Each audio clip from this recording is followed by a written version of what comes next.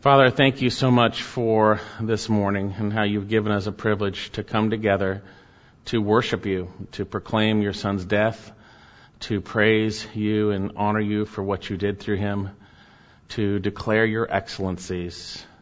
And I pray as we look into your word, you would work that which is pleasing in our hearts, that we would respond in a way by faith that you are glorified and pleased today. Pray this in Jesus' name. Amen.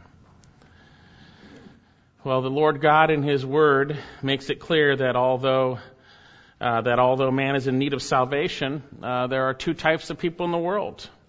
There are two types of people in need of salvation in the world. We have in Romans chapter 1, we see the irreligious who suppress the truth in unrighteousness. They could care less about religion. They are in need of salvation. But we also see by the example in Romans chapter 2, the Jewish non-believer, the religious person of his day that thought he had a relationship with the Lord but didn't, was just as culpable for their sin and were storing up God's wrath unto his judgment. Apart from Christ, whether you are religious or irreligious, you are in sin. We all have sinned and fallen short of the glory of God, the Lord says. And the Lord says in Ezekiel 18, "Behold, all souls are mine. The soul of the Father as well as the soul of the Son is mine. The soul that sins will die." Now we know because of our sins, we are separated from God. We are separated from the life of God because of spiritual death. And when we sin, we recognize in this life that sin is wearisome. It's wearisome. And I guarantee if you haven't come to faith in Jesus Christ yet, your soul is not at rest. You see, there's no peace for the soul that is separated from God.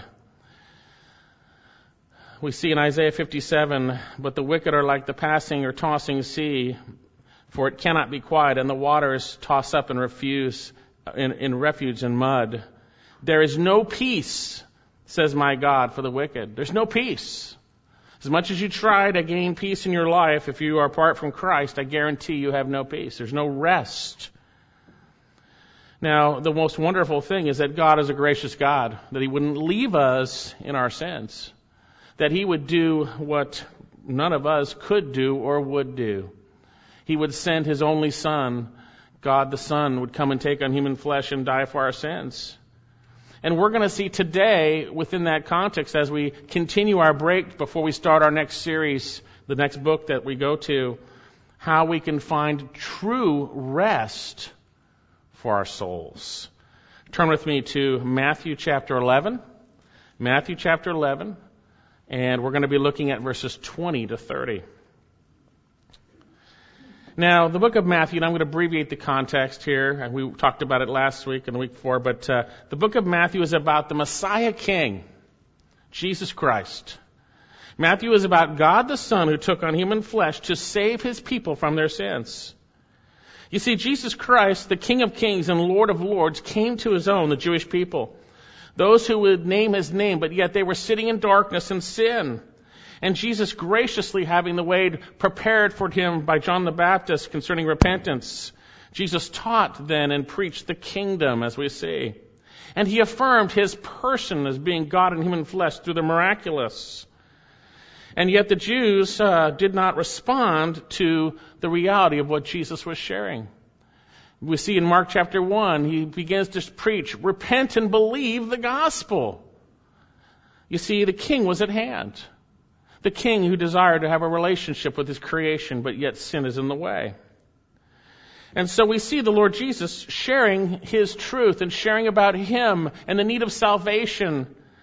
And we saw in chapters 5 through 7 of Matthew, the king reveal what kingdom righteousness really looked like in light of the phony righteousness of those Pharisees and the Jews of that day. The Jews believed that they were saved of that day, and yet Jesus revealed to them what true kingdom citizenship looked like. And he affirmed his call for repentance, revealing that he is the narrow gate, he is the only way, he is the way, the truth, and the life, that no one comes to the Father but by him. That in chapter 10, the heart of our Savior was manifest as he instructed and sent out his disciples in the midst of the multitude of lost souls. And in chapter 11, Jesus affirmed the ministry of John the Baptist and clearly began to transition at that point from openly preaching the gospel to condemning those who had rejected his truth that he had brought forth, who had rejected the message. And indeed, as we'll see in a little bit, we'll see the face of the unrepentant, that they were religiously deluded, playing games with God, trying to come to him on their own terms. And then you would see the resulting maligning of God, the Son, and John the Baptist, those who would bring his word and those who prepared the way. And now we're going to see today that although man is steeped in rejection on his way to hell, the Lord Jesus continues to graciously offer salvation and thus rest for one's soul. Again, turn to Matthew chapter 11, and we're going to see how we can find rest for our souls. Matthew 11, verse 20. Then he began to reproach the cities in which most of his miracles were done, because they did not repent. Woe to you, Chorazin! Woe to you, Bethsaida! For if the miracles had occurred in Tyre and Sidon, which occurred in you, they would have repented long ago in sackcloth and ashes. Nevertheless, I say to you, it shall be more tolerable for Tyre and Sidon in the day of judgment than for you. And Capernaum will not be Capernaum, will not be exalted to heaven, will you? You shall descend to Hades. For if the miracles had occurred in Sodom, which occurred in you, it would have remained to this day. Nevertheless, I say to you that it shall be more tolerable for the land of Sodom in the day of judgment than for you. And at that time Jesus answered and said, I praise thee, O Father, Lord of heaven and earth, that thou didst hide these things from the wise and intelligent, and didst reveal them to babes. Yes, Father, for thus it was well-pleasing in thy sight. All things have been handed over to me by my Father, and no one knows the Son except the Father, nor does anyone know the Father except the Son, and anyone to whom the Son wills to reveal him. Come to me, all who are weary and heavy laden, and I will give you rest. Take my yoke upon you and learn from me, for I am gentle and humble in heart, and you shall find rest for your souls. For my yoke is easy and my load is light. Well, there's a lot here, and we're not going to get into every detail of it today, but I think we're going to get to the point in which the Lord intended. That's clearly revealed in 3 portions of this passage that we saw today. And I believe, first of all, how we can find rest for our souls. We need to recognize and be warned not to reject the truth concerning Jesus Christ, or you will be eternally judged. And this is not my opinion. This is from the mouth of God in human flesh. Verse 20. Then he began to reproach the cities in which most of his miracles were done, because they did not repent. Now, Jesus had been sharing his truth concerning the kingdom. The king is at hand. Repent and believe the gospel. Believe in him. He's the way, the truth, and life. He had been sharing to these Jews for about 2.5 years. And apparently, these cities, as we will see in a moment, they had seen many of his miracles. The miracles were the affirming reality that this is the Son of God and that what he is saying is true. This generation of Jews had rejected the message, first of all, of repentance through John the Baptist preparing the way, and then of Jesus. And if you were with us years ago when we studied through the book of Matthew, you might remember that Jesus likened the current generation of Jews, religious Jews, to spoiled children. Those who would get upset when others wouldn't play the game they wanted to play. Kind of see that today on the news, don't we? Right? Matthew 11. Go back a little bit. Matthew 11, 16. Jesus is going to say, hey, this is what I compare this generation that he had been around for 2.5 years, proclaiming repentance and faith in him. He says, but what shall I compare this generation? It's like a child sitting in the marketplace, verse 16 of chapter 11, who call out to other children and say, we played the flute for you, and you did not dance. We sang a dirge, and you did not mourn. For John came neither eating or drinking, and they say he is a demon. The Son of Man came eating and drinking, and they say, behold, a gluttonous man and a drunkard, a friend of tax gatherers and sinners. Yet wisdom is vindicated by her deeds. This generation had rejected the Lord. And so he begins to reproach the generation. And the first reproach he begins to bring is a reproach upon the cities that had seen the most miraculous things. Now you're going to say, wow, we've never seen the miraculous. Well, we have it recorded for us. We've seen more than them, by the way. Keep that in mind. Whenever you see someone truly come to faith, you have seen the miraculous, if they truly come to faith. So he says here, then he began to reproach the cities in which most of his miracles were done because what? They did not what? Repent. Now, where were most of the cities in which his miracles were done? These were cities in the Galilee region, which we're going to see in a moment. These are cities in which Jesus healed the sick, opened the eyes of the blind, cleansed the lepers, forgave sins, and raised the dead. You might remember in chapters 8 and 9, we see much of the miraculous. And that's how it's really framed in the book of Matthew. You have the introduction moving up to John the Baptist in the beginning of the ministry of the Lord Jesus. And then you have, at the end of chapter 4, the miraculous. He calls his disciples the miraculous. Then you have his teaching in 5 through 7. Then from 8 and 9, you have the miraculous again. It's a sandwich which shows us the truth of what God is doing in the context of being truly God by performing those miracles. Remember Matthew chapter 4. You can turn back there and look at it, or I'll just read it for you. Matthew 4:23. And Jesus was going about in what? All Galilee. And notice what he was doing. It wasn't just simply a miracle time. He was teaching the Word of God. He was proclaiming the gospel of the kingdom. Teaching in their synagogues and proclaiming the gospel of the kingdom, healing every kind of disease and every kind of sickness among the people. And the news about him went into all Syria, and they brought to him all who were ill with various diseases, pains, demoniacs, epileptics, paralytics, and he healed them. Chapter 4. Then chapter 9, we have a parallel statement. It's a bookend here. Chapter 9, verse 35. And Jesus was going about all the cities and villages, teaching in their synagogues, proclaiming, 9:35, proclaiming the gospel of the kingdom and healing every kind of disease and every kind of sickness. He was proclaiming the reality that he is the king and that you must come to him by faith in him because you're in your sins. You must repent, as we'll say. You see, God had taken on human flesh, and his message was to repent because he was at hand. You can't have a relationship with a holy God, with the King of Kings and Lord of Lords while you're in your sin.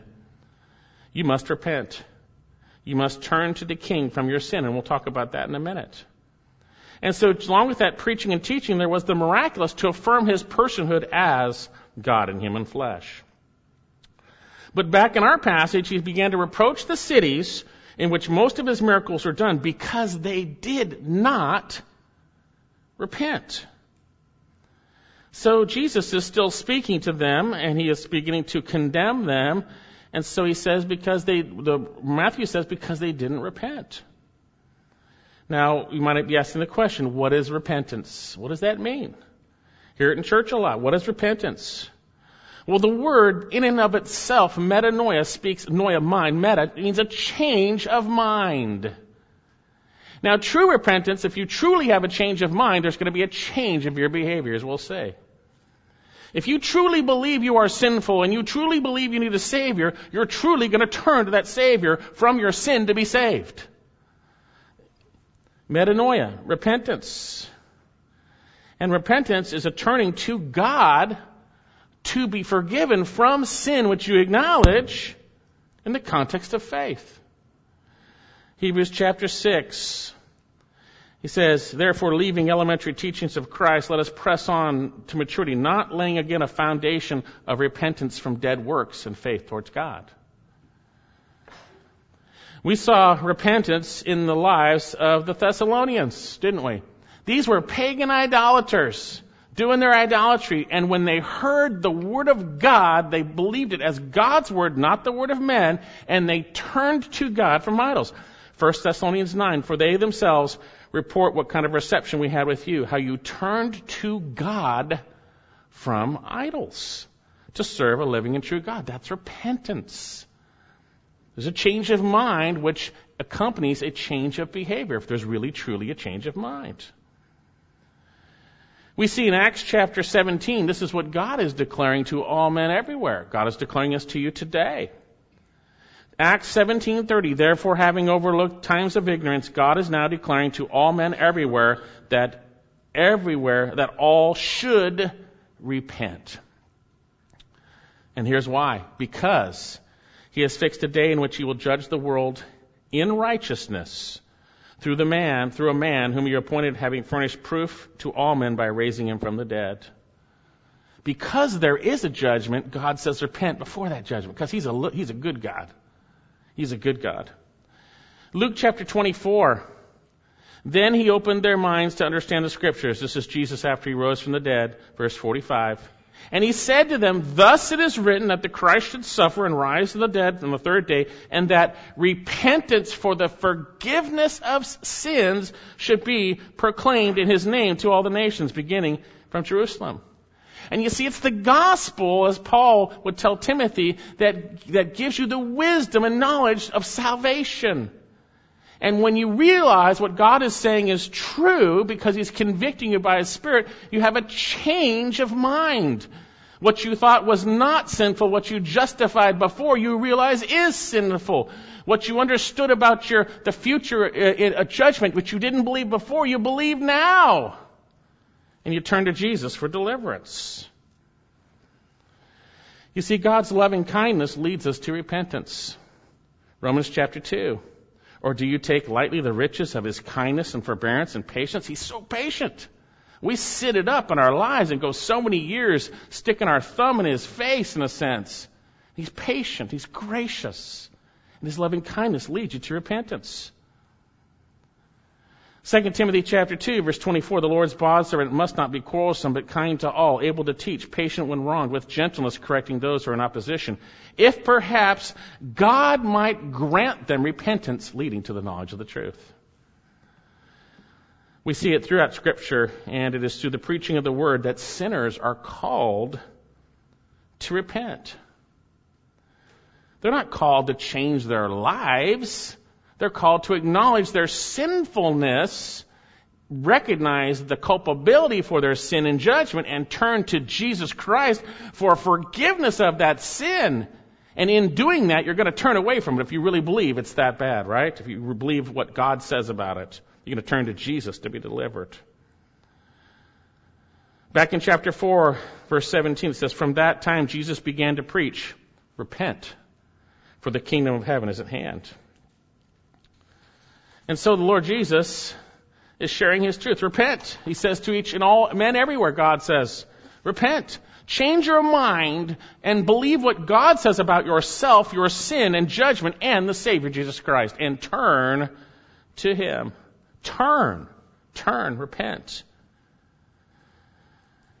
Have you repented of your sins? Have you trusted in Jesus Christ? Well, what happens if you don't do it? What happens if you do a phony baloney repentance, where you admit a little bit here, but you still say, no, that's not bad, it's okay? What happens if what God says you don't accept? He says, this is sin, and you go, What happens? Notice in our passage, then he began to approach the cities where most of his miracles were done, because they did not repent. Notice what Jesus says now. Woe to you, Chorazin. Woe to you, Bethsaida.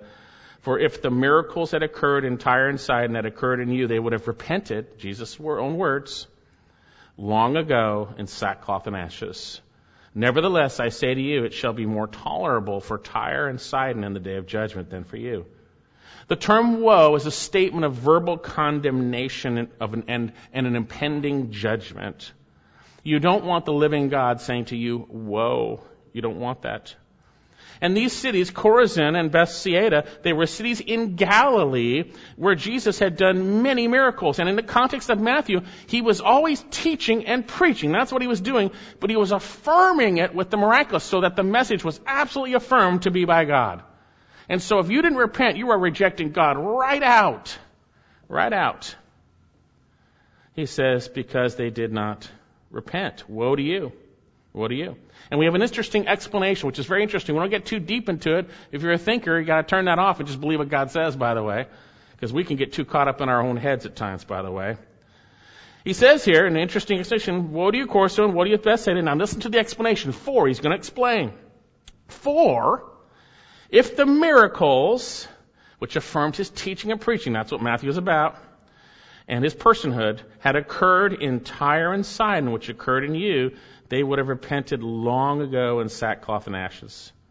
Now, he's speaking to Jews.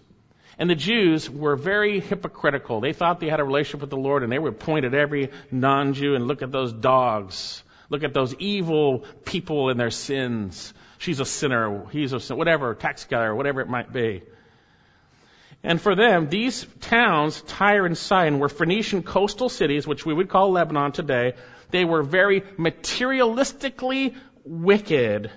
We see later on the king of Tidon in Ezekiel 28 reflects who's behind him, which is Satan, ultimately. They were very materialistic. You see that in Ezekiel 26 and 27. And these were cities in which Israel, who claimed to follow the Lord, would look at them and say, wicked people. Now he says, interestingly here, for if the miracles had occurred in Tyre and Sidon, those wicked cities, which occurred, if they had seen what you had seen, if they had heard the truth of the gospel affirmed by the miraculous, that's the context of Matthew, they would have repented long ago. If they had the revelation that you had, they would have repented. It's a condemnation. Woe. Woe. Some of you grown up in Christian homes, you've had the truth of the church around you the whole time, the Bible, the scriptures of Jesus. You've had lots of truth. You've had lots of truth. I pray the Lord doesn't say this to you because you haven't repented. The reality is he calls upon all men to repent. And notice what he says, nevertheless, verse 22, I say it shall be more tolerable for Tyre and Sidon on the day of judgment. Now, for you, some interesting things. There is a day of judgment, Jesus says. And he says there is differing levels of judgment, by the way. Well, that says all sin is the same level of judgment. There's judgment for sin, the smallest sin, but there's varying levels of judgment. God is a fair judge. Don't think that some sin that it's all the same. He's going to point out some of the worst sin there is to reject the truth of Jesus Christ, to reject the revelation that's been brought forth to you. So now, we don't want to get into the hypothetical arguments. Why didn't Jesus give more revelation to them so they would repent? We don't want to get into that because God is gracious and he gives everybody what they need to be saved. He's the Savior of the world. And then God allows hearts to be hardened. He does. He allows them to be hardened. And if you reject him, he'll allow your heart to be hardened so that you won't repent. Matthew 13, we talked about this last time. Matthew 13, the disciples came to him, verse 10. Why do you speak to them in parables? And he answered and said to them, to you it has been granted the mysteries of the kingdom of heaven, but to them it's not been granted. For whoever has, to him more shall be given, and he shall have an abundance. But whoever does not have what he has shall be taken away from him. Therefore I speak to them in parables, because while seeing they do not see, while hearing they do not hear, nor do they understand. In their case, the prophecy of Isaiah is being fulfilled, which says, you will keep on hearing but not understand. You will keep on seeing but not perceive. And then he says why. Here's why this is happening. Here's why God is letting you go hard into judgment. For the heart of this people has become dull or hardened, and with their ears they scarcely hear, and they have closed their eyes. They close their eyes, lest they should see with their eyes and hear with their ears and understand their heart and return, and I should heal them. In the book of Luke, same parallel passage says, and I saved them. I saved them. So then, there's a judgment. And we see here that for Tyre and Sidon, it's going to be more tolerable than for these cities that outright rejected the Messiah in their midst, performing miracles and declaring, repent for the kingdom is at hand. So then, That's the point. How much more culpable are these Galilean towns? How much more culpable? And he says to you, for they would have repented long ago in sackcloth and ashes. Sackcloth and ashes, that's just a sense of mourning over your sin. Not a phony baloney, but a real realizing, man, my sin is wrong. I've sinned against God. Sackcloth and ashes, nevertheless, be more tolerable. And then he says, in the day of judgment. God is declaring to all men everywhere that they should repent, because he's fixed a day in which he will judge the world through the man Jesus Christ, having furnished proof by raising him from the dead. There is a judgment day. God says so. And there's judgment upon those who do not repent and place their faith in Jesus Christ. Hebrews chapter 9:27, it is appointed to man once to die and then the judgment. Back in Matthew chapter 10, the Lord Jesus clearly reveals there is a judgment. Clearly reveals. Matthew 10:14, whoever does not receive you nor heed your words as you go out of that house, shake off the dust off your feet, for truly I say it will be more tolerable for the land of Sodom and Gomorrah in the day of judgment. Matthew 12, verse 35, the good man out of the good treasure brings forth what is good, and out of the evil man, out of the evil treasure brings forth what is evil. I say to you that every careless word that men shall speak, they shall render account for it on the day of judgment. Now, God says that, and if you don't accept that, you are not repentant. God says that. It shows pride that you think you know more than God if you don't accept the truth that God says there's a day of judgment. And what a praise and a wonderful thing it is when someone who's not saved hears the truth and goes, yes, okay, I need a Savior from that judgment. Praise the Lord. They accept the Word of God as what it really is, the Word that performs its work in you who believe. Ecclesiastes chapter 12, after all is said and done, Solomon says this, after all is said and done, he says, the conclusion, when all has been heard, is fear God and keep His commandments, for this applies to every person. For God will bring every act to judgment, everything which is hidden, whether it is good or evil. Every single act will be brought to judgment. I mentioned it earlier that God is declaring to all men everywhere they should repent because He's fixed a day in which He'll judge the world through the man Jesus Christ, having furnished proof, raising Him from the dead. Hebrews chapter 10. This is for those who would come to church in a sense and play the game and say they're believers, but yet not have really truly come to Jesus Christ.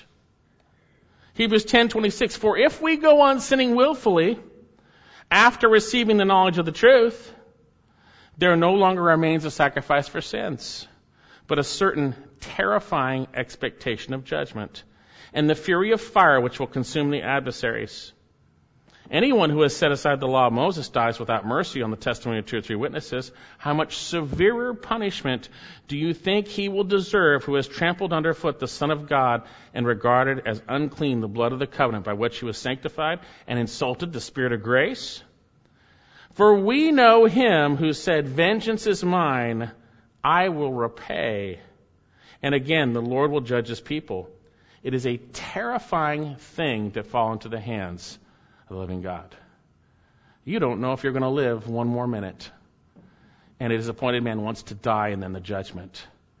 And the only way, as we'll see, to escape judgment is through faith in Jesus Christ, who took all of God's wrath upon himself. And therefore, because of Christ, if we believe in him, God doesn't judge us because he already paid the sins through his Son. His Son paid the penalty for the sins. And so back in our passage, he says, nevertheless, I say to you, verse 22, it shall be more tolerable in Tyre and Sidon in the day of judgment than for you. I tell you today, if you reject Christ after hearing this truth, you have a more culpable to judgment. If you walk out of here after hearing there's a judgment day for all your actions, every behavior, every word and deed, whether good or evil, and you walk out of here and you don't repent, realizing you need Jesus as a Savior, you are more culpable on that day of judgment. And God doesn't desire that. He does not take pleasure in the death of the wicked, but rather that all should repent and live. Ezekiel 18. You see, we have a lot more truth than what they had in those days, by the way. We have a lot more revelation. And if you've grown up in a Christian home and you reject what you have heard, you are in deep trouble. And if you haven't grown up in a Christian home and you're hearing it now today, which you are, and you reject it, you're in deep trouble. But God is good. God is good. Notice he continues to reprove those cities. Verse 23. In Capernaum, you will not be exalted to heaven, will you? That was a city in Galilee. You shall descend to Hades. For if the miracles that occurred in Sodom, which occurred in you, would have remained to this day, nevertheless, I say it should be more tolerable in the land of Sodom in the day of judgment than for you. He's saying, Capernaum, you're not going to heaven, are you? You think you are, but you're going to Hades. Because you didn't repent. That's the context. God, in human flesh, was in your midst, doing the miraculous to prove he's God, and the message that he said is his message, which he will carry out. He's saying an amazing statement that the wicked city of Sodom and Gomorrah, that he destroyed with fire and brimstone, if they had seen what you have seen, they would have repented. That's quite an amazing statement.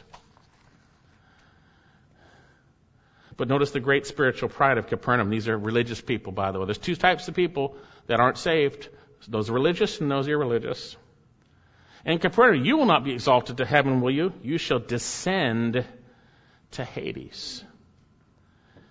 Jesus made it very clear that Hades is the place where the soul goes who has rejected him. And it's a temporal place of torment. Turn to Luke chapter 16. We see this as Jesus shares this. God is warning us in advance. And the only thing that gets in the way is pride. Because if God says there's a judgment and I say no, there isn't, then that's my pride in the way. I'm greater than God. I know more than God. Luke chapter 16, verse 19. Now there was a certain rich man, and he habitually dressed in purple and fine linen, gaily living in splendor every day. And a certain poor man named Lazarus, who was laid at his gate, was covered with sores, and longing to be fed with the crumbs which were falling from the rich man's table. Besides, even the dogs were coming and licking his sores. Now it came about that the poor man died, and he was carried away by the angels to Abraham's bosom. The rich man also died and was buried. That's where his body went, by the way, but keep reading. And in Hades, he lifted up his eyes, being in torment, and saw Abraham far away and Lazarus in his bosom. And he cried out and said, Father Abraham, have mercy on me. Send Lazarus that he might dip the tip of his finger in water and cool off my tongue, for I am in agony in this flame. But Abraham said, Child, remember that during your life you received good things, and Lazarus bad things, but now he is being comforted here and you are in agony. And besides all of this, between us and you there is a great chasm fixed, in order that those who wish to come over from here, this is what happens in the afterlife, by the way. You want to know really truly from God? He's sharing it right here. He says, the wish that would not be able, and that none of those cross over from there to us. And he said, then I beg you. It's funny how people acknowledge it when they're truly in bondage to their sin, and here in Hades. Right now, people can reject Christ, but when God has complete authority over you and is exhibiting that because of your sin, they admit it. He says here, then I beg you, Father, that you send him to my father's house. For I have 5 brothers, that he may warn them, lest they come to this place of torment. Send Lazarus to my brothers to tell them about where I am right now. Send him, please, I beg you. But Abraham said, they have Moses and the prophets. Let them hear them. They've got the word of God. That was a slang term for the Old Testament, Moses and the prophets. But he said, no, Father Abraham, but if someone goes to them from the dead, they will what? Notice what he says. They will repent. This rich man in Hades, because of his sin, knows exactly why he's there. And he's saying, send Lazarus to my brothers. But he said to him, if they won't listen to Moses and the prophets, they won't listen to the word of God, neither will they be persuaded if someone rises from the dead. You see, that's the place where those apart from Christ, which was all of us before Jesus, and if you haven't trusted in him yet, this is where the Lord God says you will go. And if you reject Christ from there, then there is a judgment after that. There's a day of judgment. Revelation 20. Turn to Revelation 20. And as I read these things, I am so thankful that God has saved me from this. Because He's a holy God and a righteous judge. And He gave the provision of His Son. Revelation 20, verse 11, and I saw a great white throne, and Him who sat on it, from whose presence heaven and earth fled away, and no place was found for them. And I saw the dead, the great and the small, standing before the throne, and books were opened. And another book was opened, which is the book of life. And the dead were judged from the things which were written in the books, according to their deeds. And the sea gave up its dead, which was in it, and death and Hades gave up its dead. That's the body and soul being reunited unto judgment, by the way. And he says, and death and Hades were thrown, and he says, death and Hades gave up the dead which were in them, and they were judged, every one of them according to their deeds. And death and Hades were thrown into the lake of fire. This is the second death, the lake of fire. And if anyone's name was not found written in the book of life, he was thrown in the lake of fire. Earlier, the Lord Jesus made it clear that he who overcomes has his name in the book of life. And John, who wrote Revelation inspired by the Spirit, said in 1 John 5, who is it who overcomes? Those who have faith in Jesus Christ. We overcome sin and death by faith in the overcomer, Jesus Christ. Only Jesus could defeat sin and death and Satan. And so, the Lord Jesus, back in our passage, is reproving these cities. And you, Capernaum, you're not going to be exalted to heaven. Well, you think you're going to heaven, do you? You shall descend to Hades. That's because they didn't repent the truth of their sinfulness and need of a Savior. Friend, you've heard much about Christ. You've heard much about your sin. I exhort you to repent before it's too late. You have no idea when you will die. Some of you may think you're on your way to heaven because of your religiousness, whatever it is, but you're playing games with God. You don't like His message because it calls you to forsake your sin, whatever it might be. But if you don't repent, you'll find yourself in Hades and then hell. And you see, God is a patient God, not willing for any to perish.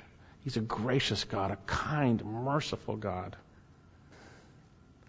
You know, and unfortunately these days, there's not much repentance being spoken of. It's a dirty word, and rarely hear it in churches these days. I rarely ever hear, unless you repent, you will likewise perish, as Jesus said. I rarely hear that God is declaring to all men everywhere to repent, because He's fixed a day in which He'll judge. Our churches are like a desert wilderness, just like the Jews of the time of Christ. They claim to know God, but they're full of unbelief. They think they're on their way to heaven. But if they haven't repented, they're on their way to hell. What about you? What would Jesus say about you? Would He say, woe to you, so-and-so? You've heard the truth. What would He say? I proclaim to you today that repentance for the forgiveness of sins is brought forth through Jesus Christ. So how can we find rest for our sin-sick souls? First of all, heed the warning. Heed the warning. Secondly, we need to realize that salvation is not a work of ours, but a work of God's. You see, the Jews tried to work their way to heaven, and there may be some of you trying to work your way to heaven. Look at verses 25 and 6 here back in our passage. It seems really out of place. It really does, but it's right in place. At that time, Jesus answered and said, at that time, He's just condemned those cities. At that time, Jesus answered, I praise Thee, O Father, Lord of heaven and earth, that Thou didst hide these things from the wise and intelligent and reveal them to babes. Yes, Father, for thus it is well-pleasing in Thy sight. All things have been handed over to me by my Father. And no one knows the Son except the Father, nor does anyone know the Father except the Son, and anyone to whom the Son wills to reveal Him. Interesting portion of Scripture that shows the complete sovereignty of God in salvation. Don't be deceived. It doesn't come from man. Salvation does not originate in the will of man. It originates in the will of God. And then man is responsible to respond. He says, at this time, I praise Thee, O Father. This is an interesting word. Homologia means to confess. Homos, say the same. This is ex homologia, which means to proclaim outwardly. To confess something outwardly. I praise thee, O Father, Lord of heaven and earth. Loud praise. Ex homologia. It's the same word in Philippians 2:11 that every knee shall bow and every tongue shall confess that Jesus is Lord. Now we have a parallel passage which gives us some added insight in the book of Luke. And it says in Luke 10:21, at this very time he rejoiced greatly in the Spirit. Very interesting. And said, I praise thee, O Lord, Father and Lord of heaven and earth, that thou dost hide these things from the wise and intelligent and reveal them to babes. Yes, Father, for this is well-pleasing in thy sight. So the Lord Jesus is praising outwardly and rejoicing about something, about people going to hell. Is that really what it is? We see he takes no pleasure in that. No. What he's praising and rejoicing in is the reality that God does not allow those who are wise and intelligent in themselves to be saved through their own ways, but he saves those who are like children who acknowledge what he says. That thou dost hide these things from the wise and intelligent. Those are the people that think they got it figured out. They hear the message, they go, no, it can't be. They can't. You know, they got it figured out. There is a kind of person who is pure in his own eyes, yet is not washed from his filthiness. These are the spiritually prideful, and God is rejoicing that the spiritually prideful can't see it. Can't see it. It's hidden from them. But who are the babes and infants? I don't think it's hard to understand. I believe it's a characteristic that Jesus reveals. It's a characteristic of all infants. They're totally dependent. They have no self-sufficiency at all. We see that in Matthew chapter 18, where the Lord Jesus shares, truly, truly, I say, unless you are converted and become like children. Who is holding an infant, not a child, but an infant? You shall not enter the kingdom of heaven. Whoever humbles himself as this child, he is the greatest in the kingdom.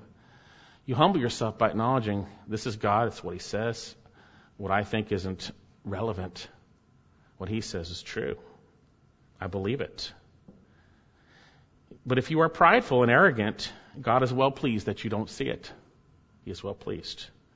And he praises the Father here. Is this not what the Apostle Paul shared in 1 Corinthians? Turn to 1 Corinthians about the gospel. You see, pride is man's problem, and God's not going to let man come to him in his pride. And he's going to hide the truth from you if you're prideful. You're not going to see, you're going to be blind. If you come as a child, he'll open your heart and help you understand the truth. 1 Corinthians chapter 1:18, for the word of the cross is to those who are perishing foolishness, but to us who are being saved it is the power of God. For it is written, I will destroy the wisdom of the wise and the cleverness of the clever. This is what God is saying. I will set aside. Where is the man, wise man? Where is the scribe? Where is the debater of this age? Has not God made the foolish the wisdom of the world?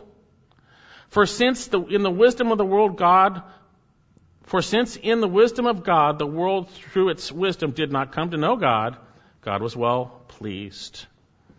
He was well pleased through the foolishness of the message preached to save those who believe.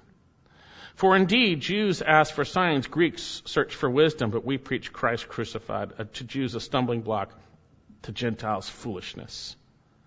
But to those who are the called, both Jews and Greeks, Christ the power of God and the wisdom of God.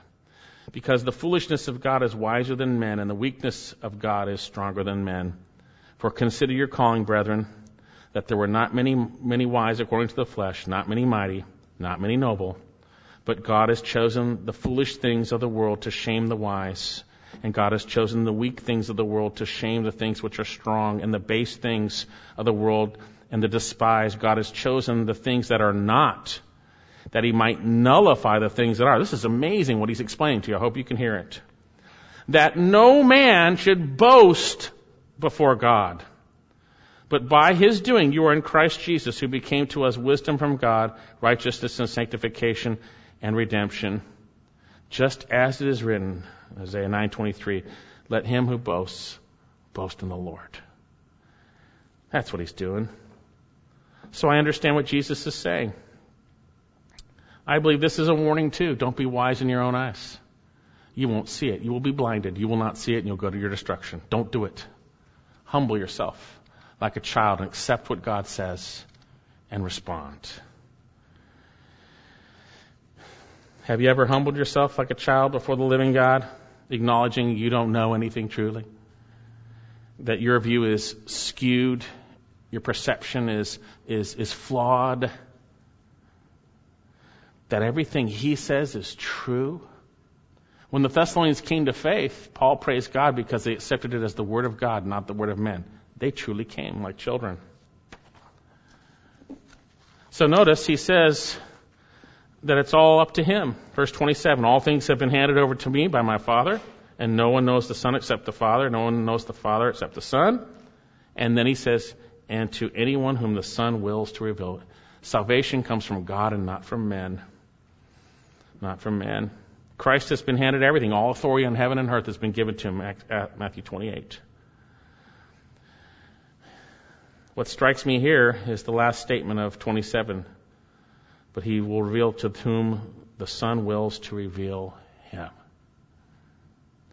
And God is gracious. He has willed to reveal his Son to you through his word.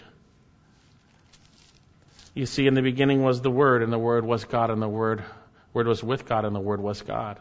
And the Word came and dwelt among us. It took on human flesh and dwelt among us. Jesus said, I am the way, the truth, and the life. No one comes to the Father but by me. It's through the Son that you come to a saving relationship with the living God. Now, I don't want to argue about election and God's choice and all that stuff, but the Bible, you'd have to tear a bunch of pages out of your Bible if you don't believe in election. It's there. Ephesians 1, I was going to read them, but we don't have time. 1 Peter 1, John 6:65, Acts 13, and I'll read that one for you, Acts 13. He says, and when the Gentiles heard, they rejoiced in glorifying God of the word of the Lord, and as many as had been appointed to eternal life believed. That's just what God says. But the reality is, along with God choosing whom he saves, which strikes us wrongly because of our pride, by the way, the offer is valid to everyone. And everywhere you see God's sovereignty and salvation, that it is up to him, you see right next to it the offer to everyone for salvation. And that's what we see in our passage. Look at verse 28. Come to me, all you who are weary and heavy laden, and I will give you rest. Isn't this wonderful? Take my yoke upon you and learn from me, for I am gentle and humble in heart, and you shall find rest for your souls.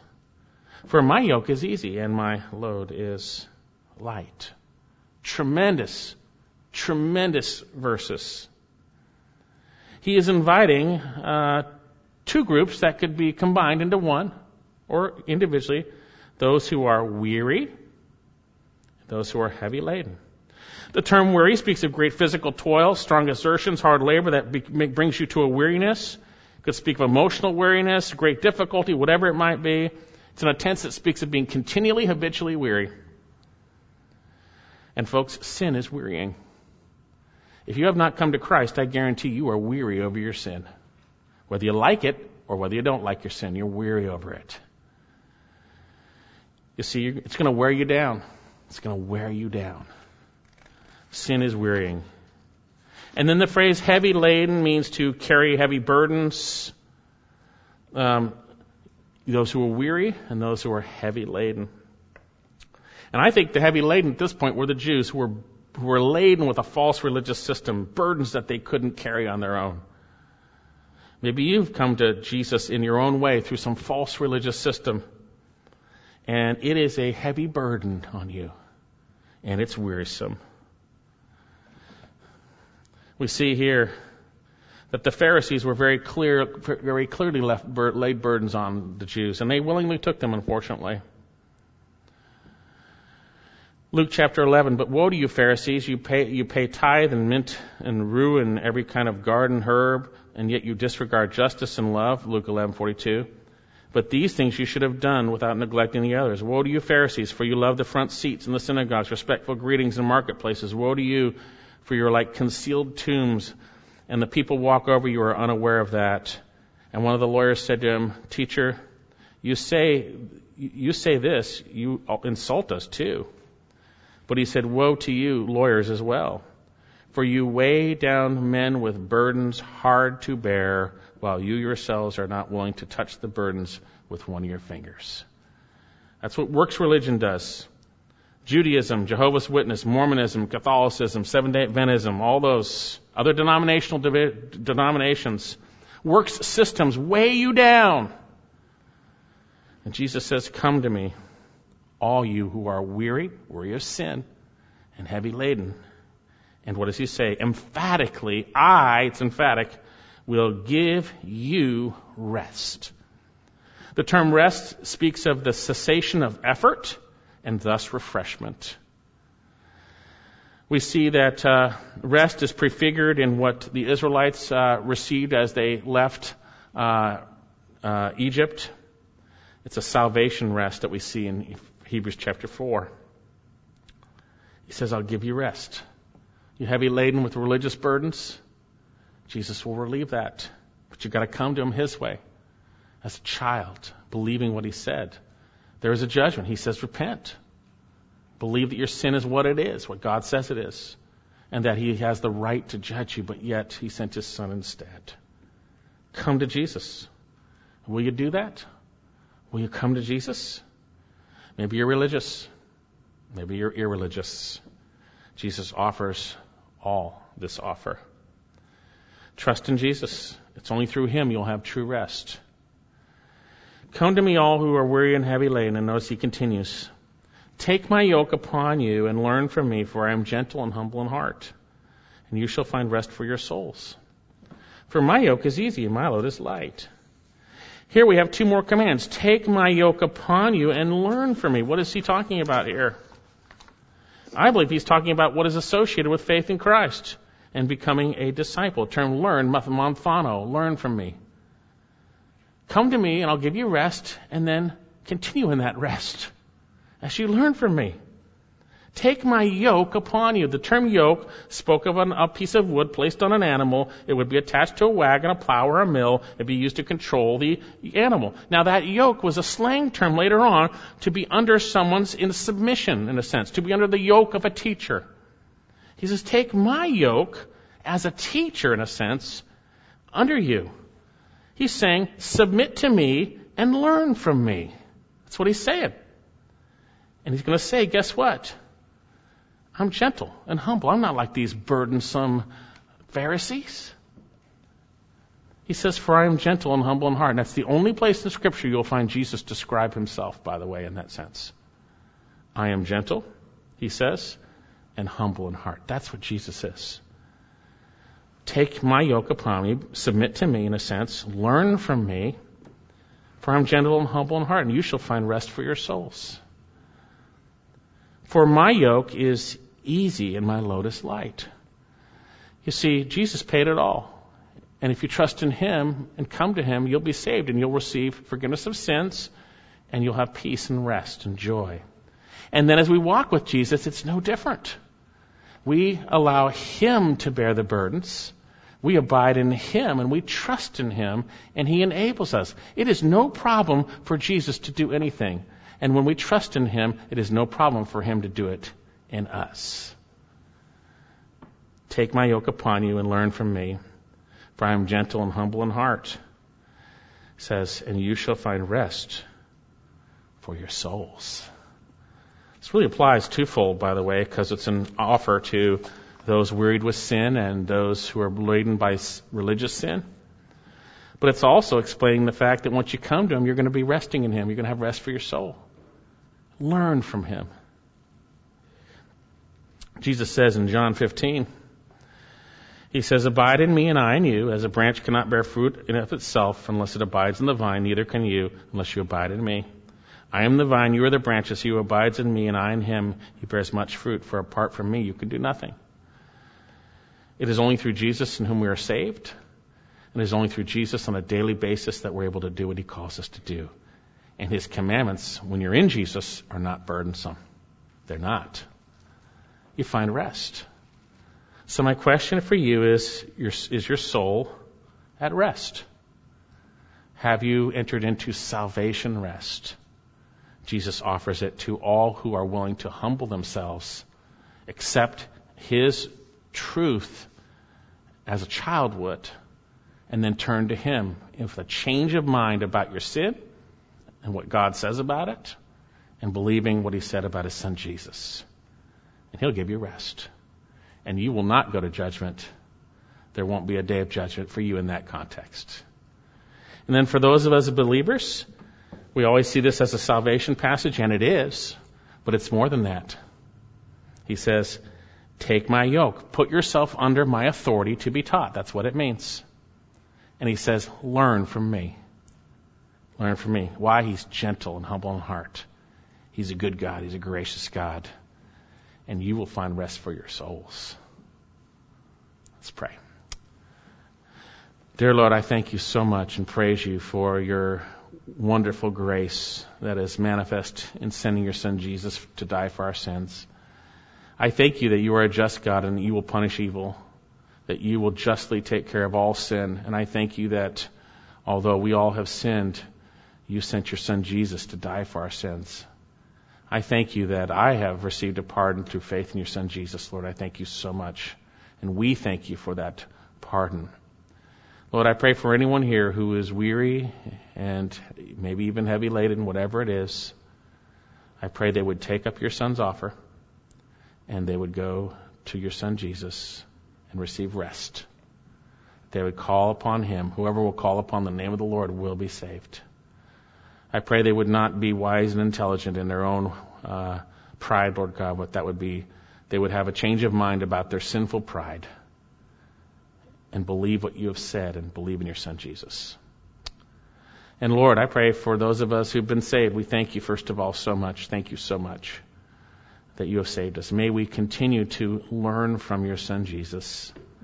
May we submit to him and listen to what he has to say from your word. May we recognize he is gentle and humble in heart, and that when we trust and abide in him, there is rest for our souls. Lord, thank you. Thank you for your son Jesus. And it is in his name we pray.